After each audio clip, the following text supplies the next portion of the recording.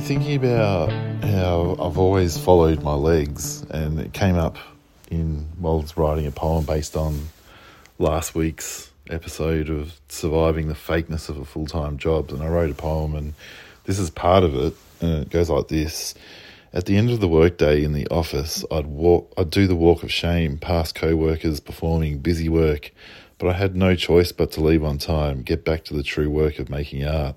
Thankfully, my legs were shameless and regularly walked me out of there just before the spirit was completely suffocated. If I'd listened to my mind, not my legs, it would have held my body to the desk. To stay sane, I'd often make my mind ask itself, what would legs do? So it was weird when I observed commuters walking slowly to work in the morning and hurrying away from work in the evening. Their legs knew the secret also, but why wouldn't their minds listen? So that's part of the poem, but it's true though. I have sort of outsourced my brain work to my legs. Almost felt like a headless chicken sometimes.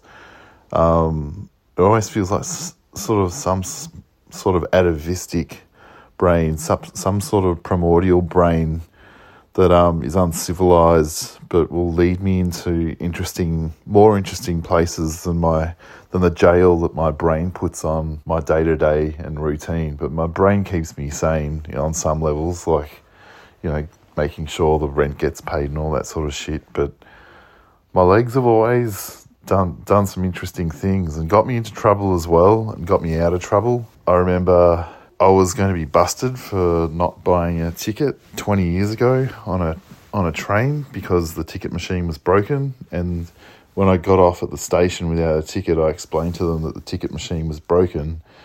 And the ticket inspector said, no, you got to come with us, mate. And I just ran. It's like I let my legs take over.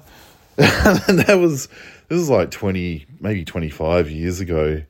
But there's no way. Like, if I asked my brain, would I ever do that? I'd say no way. I'd just pay the stupid fine. But I was a student, had no money.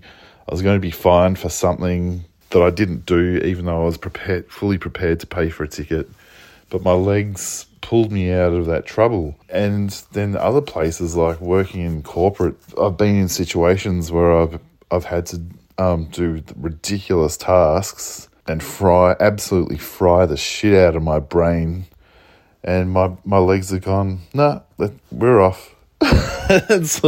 And maybe there's some sort of fight or flight or freeze or some shit as the bullshit therapy speak that's constantly bandied around today. Oh, I'm sick of how everyone talks in therapy speak.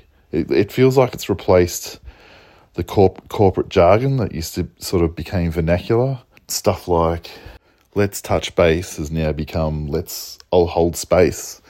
It's I understand that it started with good intentions, but everyone feels like a robot. Everyone's constantly healing. It's like, I don't know. Maybe I'm turning into a boomer or something. I don't know. But yeah, what would legs do? That's become my mantra. And I don't let my legs off the leash as much as I'd like to, which has been sort of good because it means that I get a lot of shit done. My mind is making me do adult stuff, but my legs is definitely possessed by some sort of child spirit, and always getting me into interesting places. And it seems like it's a common theme that's gone through all my books of poetry. Like, there was one poem about following my walk, almost asking what legs would do. What would legs do has been a weird theme that I didn't realise that it was a theme, but it does keep coming up, and it is sort of part of some weird adventurous spirit that maybe I need to be more conscious of. The brain makes plans, but the legs are in the moment, and they've taken me to the country on a minute's notice. They've taken me out of my situation within 5 seconds. I've gone, nope, let's go. They've taken me to Gardens of Eden. They've taken me to heaven. They've taken me into places where I felt good. They're taking me to cemetery gardens. I owe a lot to my legs, and sometimes I like to think that my little toe is the pilot in the cockpit of my legs. There's a great poem by Michael Looney who I love, and he wrote this poem it's a cartoon / poem from The Age back in the 90s, and I remember finishing work, my retail job, and it's about yearning, and I kind of feel like this fits into the what would legs do scenario, but he's talking about yearning and this how person's yearning and how it's what is yearned is to yearn is to see. But it finishes with yearning lifts you up out of the courtroom, away from the judge, the police, the lawyers and the witnesses against you. It raises you out through the window and up into the sunshine and the beautiful blue sky. And I feel like maybe my legs have some kind of yearning, so some kind of some sort of place that they're constantly trying to remind me life's not the jail of your brain, and they yearn for something.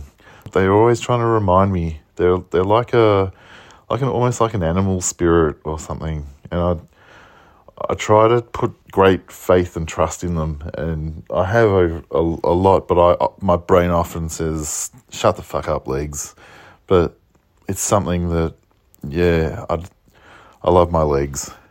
To saddle my legs up, all I really need is just a pair of underpants and some shoes, and then open the front door and walk into the day. And they'd be perfectly happy, but the mind knows better. Needs, appropriateness, Darby.